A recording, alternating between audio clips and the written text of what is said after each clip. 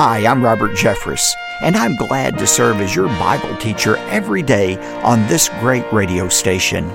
On today's edition of Pathway to Victory.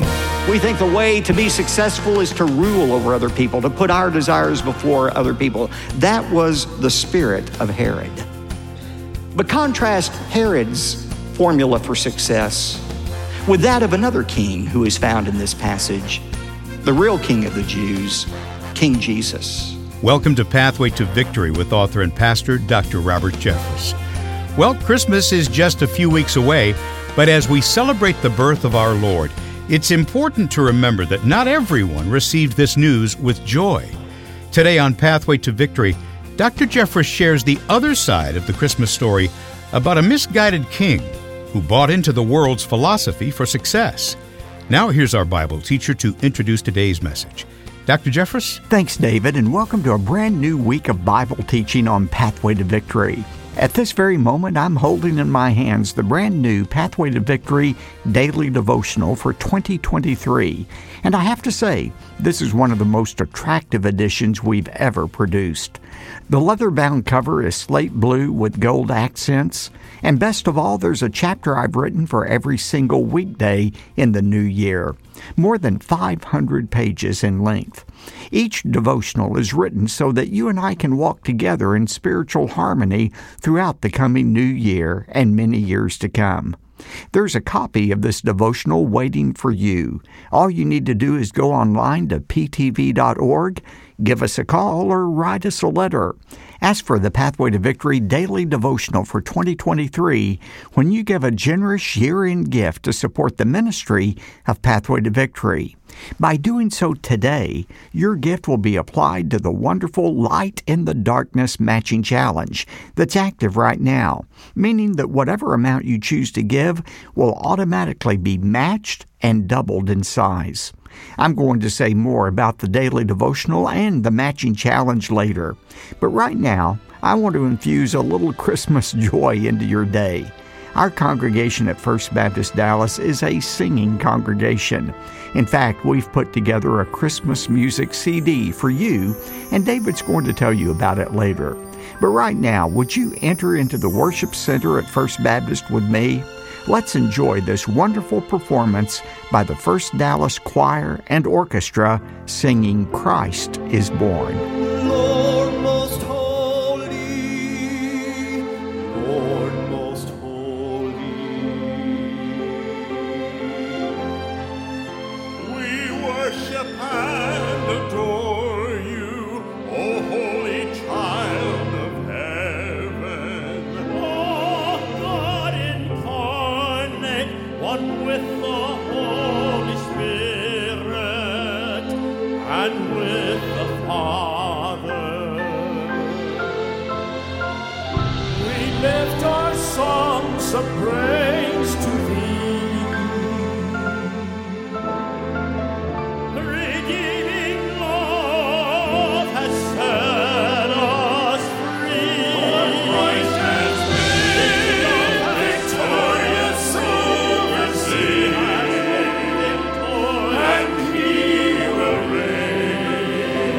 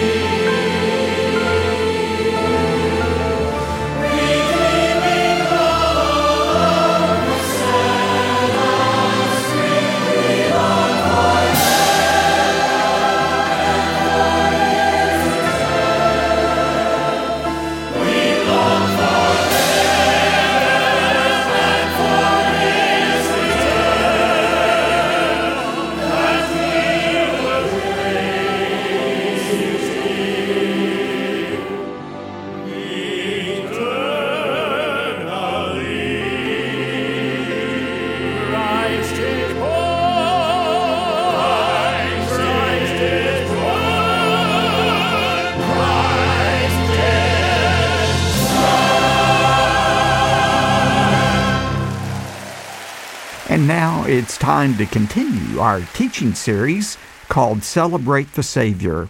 I've titled today's message, A Portrait of Two Kings.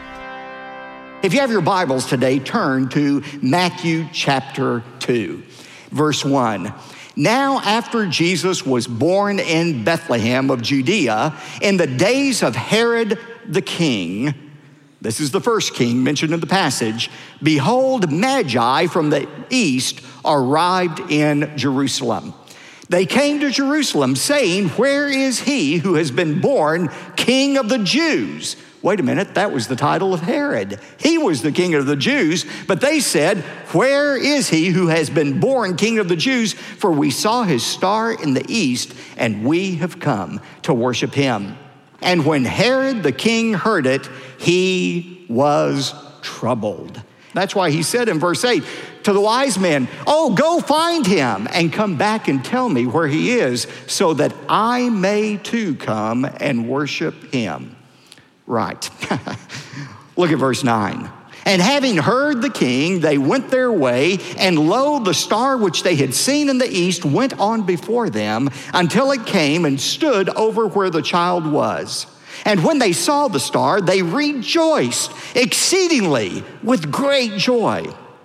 And they came into the house, and they fell down, and they worshiped him. They worshiped Jesus. Look at verse 12. They worshiped Christ. Verse 12 says, and having been warned by God in a dream not to return to Herod, they departed for their own country by another way. I want you to think about Herod for a moment and how he responded through his life and especially at the birth of Christ. And I want you to think about three phrases that I think sum up Herod's philosophy of success in life, the world's philosophy of success in life. Philosophy number one, keep your friends close and your enemies closer. That was King Herod. Herod had another philosophy that guided his life. The phrase, don't get mad. What is it? Get even. And yet Herod also realized that revenge alone wouldn't do it. Sometimes you had to be on the offense. And that led to his third philosophy, do unto others before they do unto you.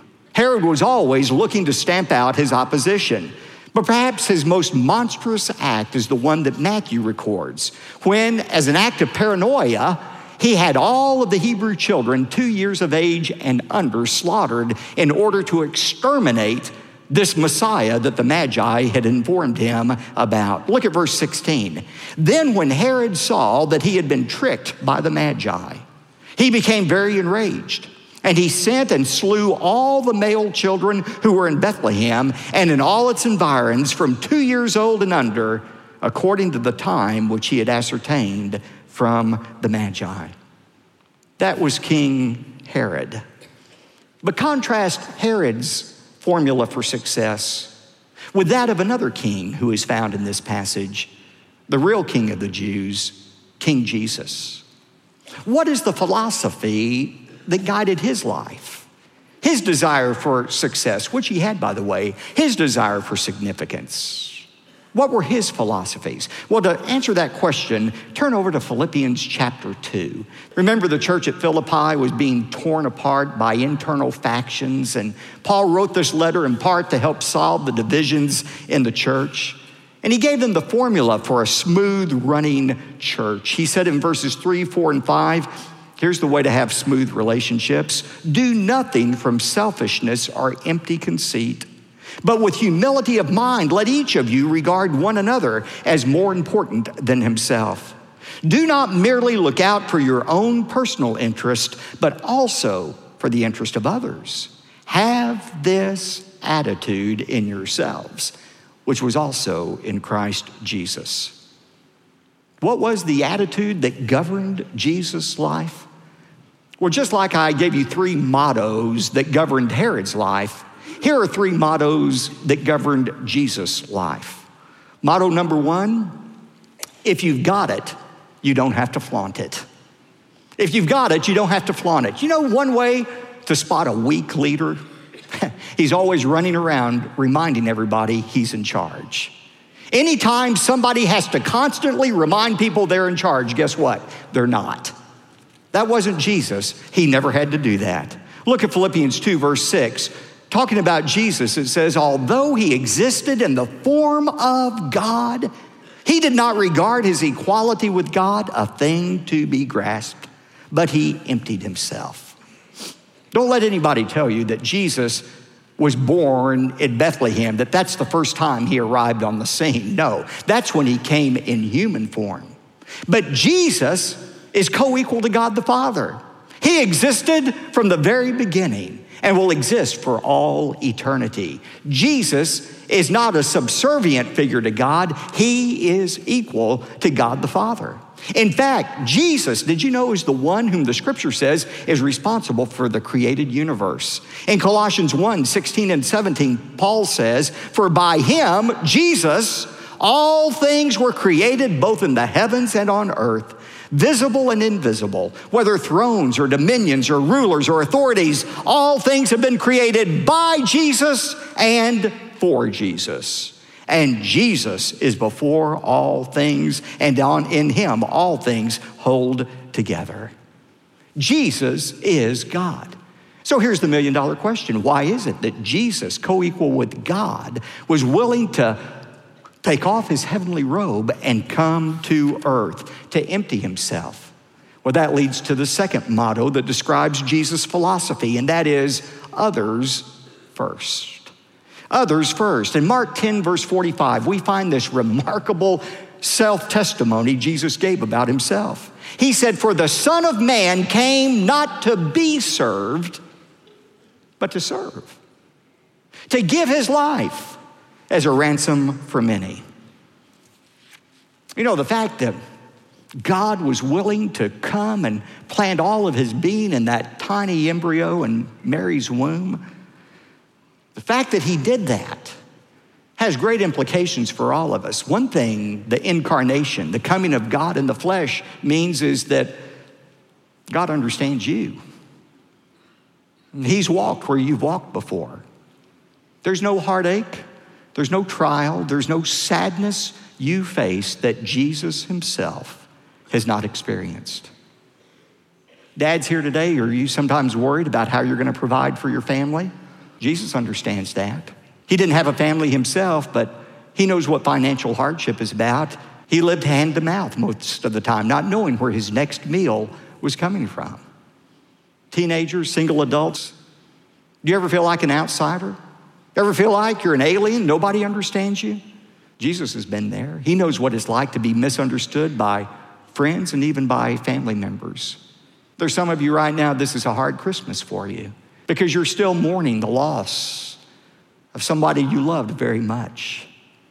Jesus understands that. He understands what it is to stand over the grave of somebody you love more than life itself.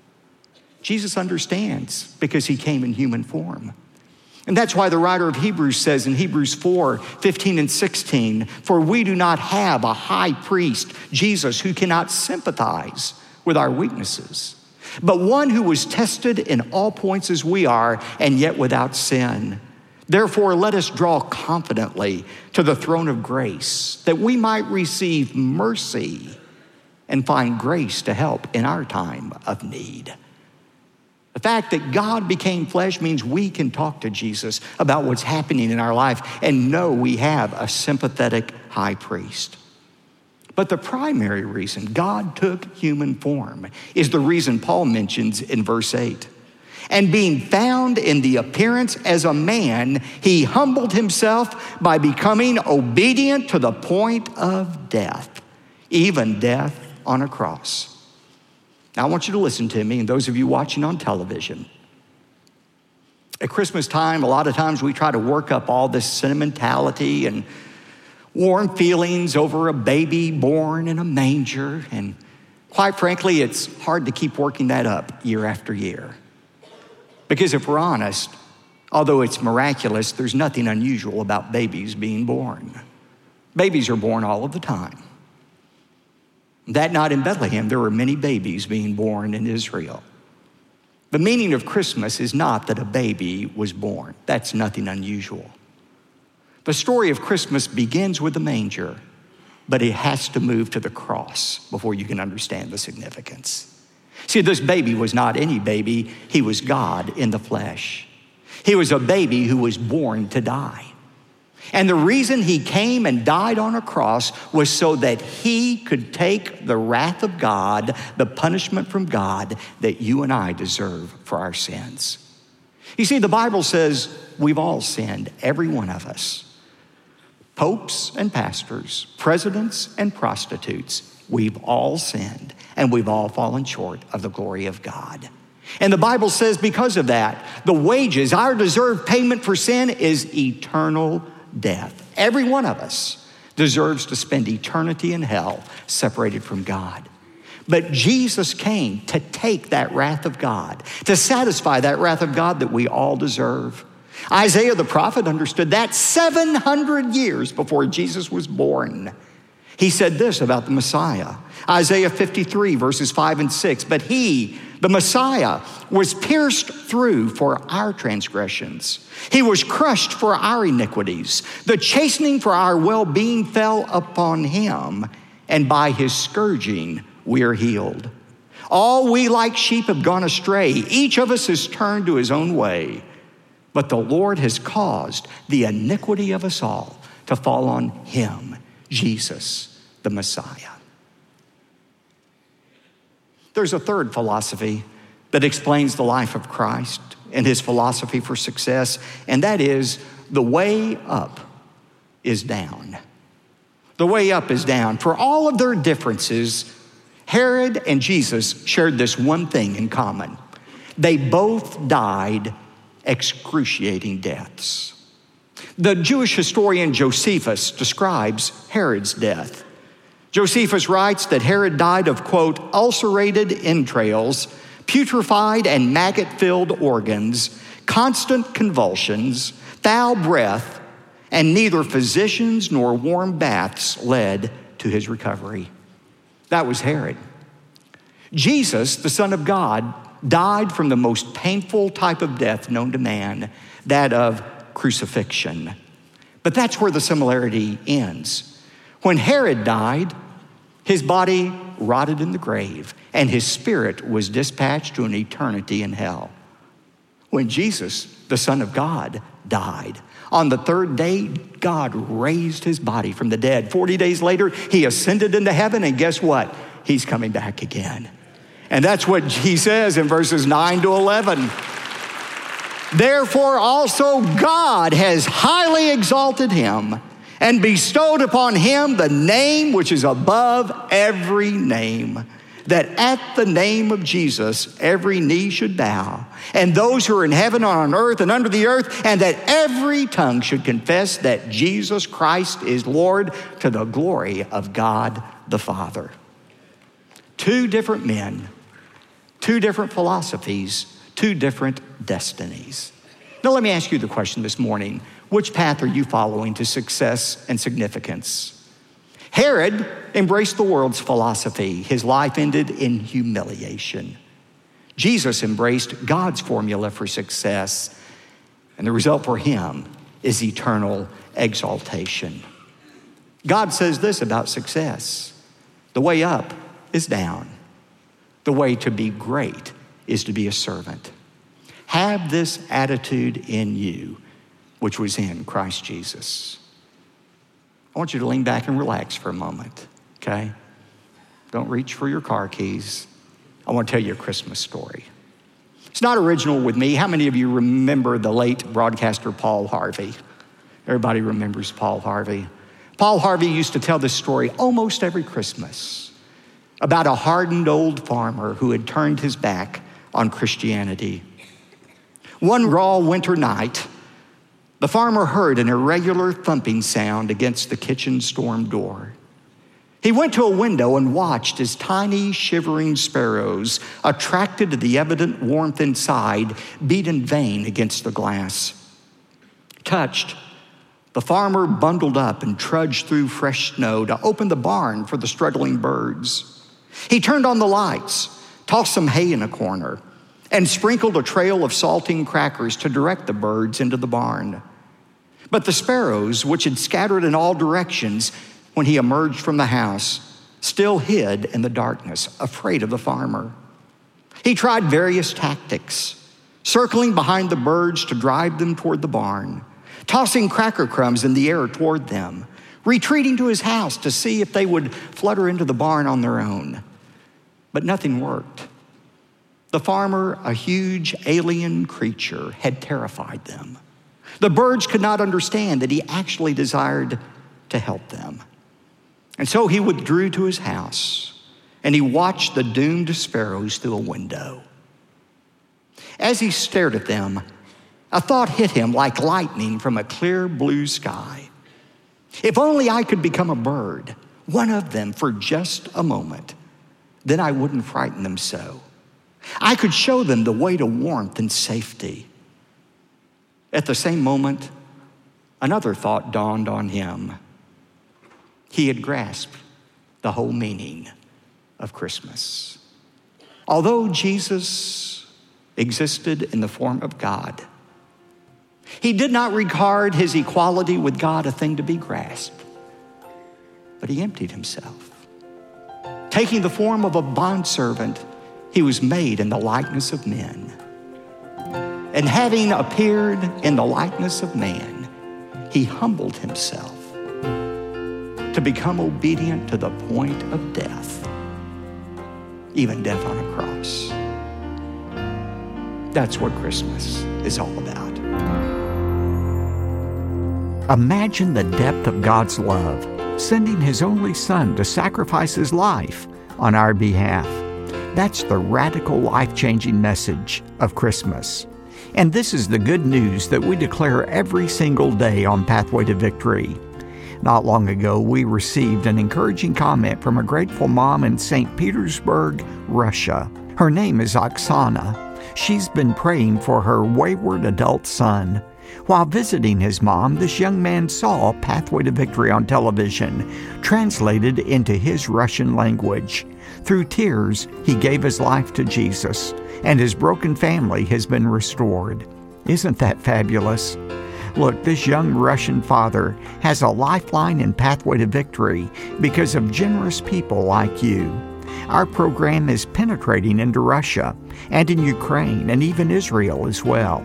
And now I'm urging you to give a generous year-end gift toward the fabulous Light in the Darkness Matching Challenge.